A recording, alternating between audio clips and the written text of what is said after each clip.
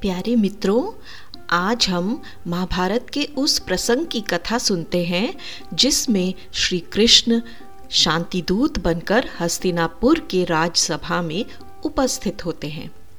जब संजय पांडवों के साथ समझौता करने और युद्ध को रोकने के लिए दुर्योधन को समझाने में विफल रहे, तो कृष्ण ने पांडवों के दूत के रूप में हस्तिनापुर जाने का निर्णय लिया। राजसभा में श्री कृष्ण का हार्दिक स्वागत किया गया।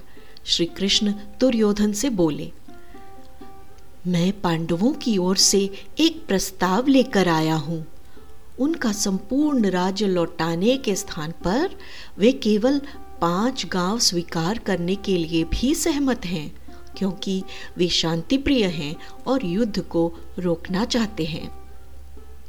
दुर्योधन ने अवज्ञापूर्वक उत्तर दिया, संपूर्ण राज्य मेरा है।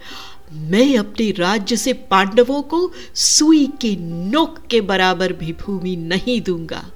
आप हमेशा उन पांडवों का पक्ष लेते हैं। मैं आपको बंदी बना लूंगा।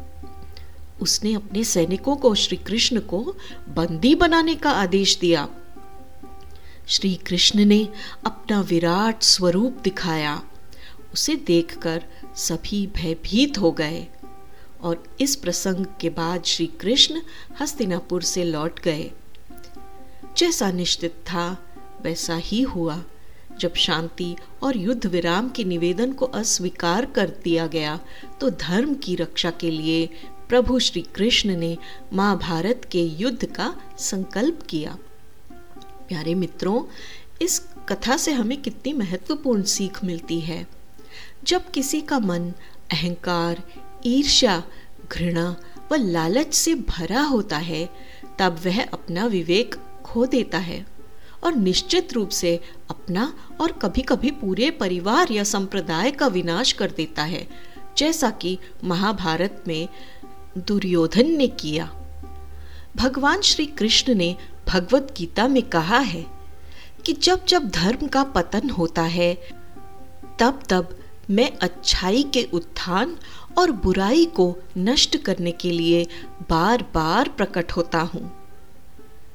इस कथा से ये भी दिखता है कि जब धर्म दाव पर होता है, तब भगवान श्री कृष्ण किसी प्रकार से अपनी दिव्यता अवश्य दिखाते हैं। जय साई राम।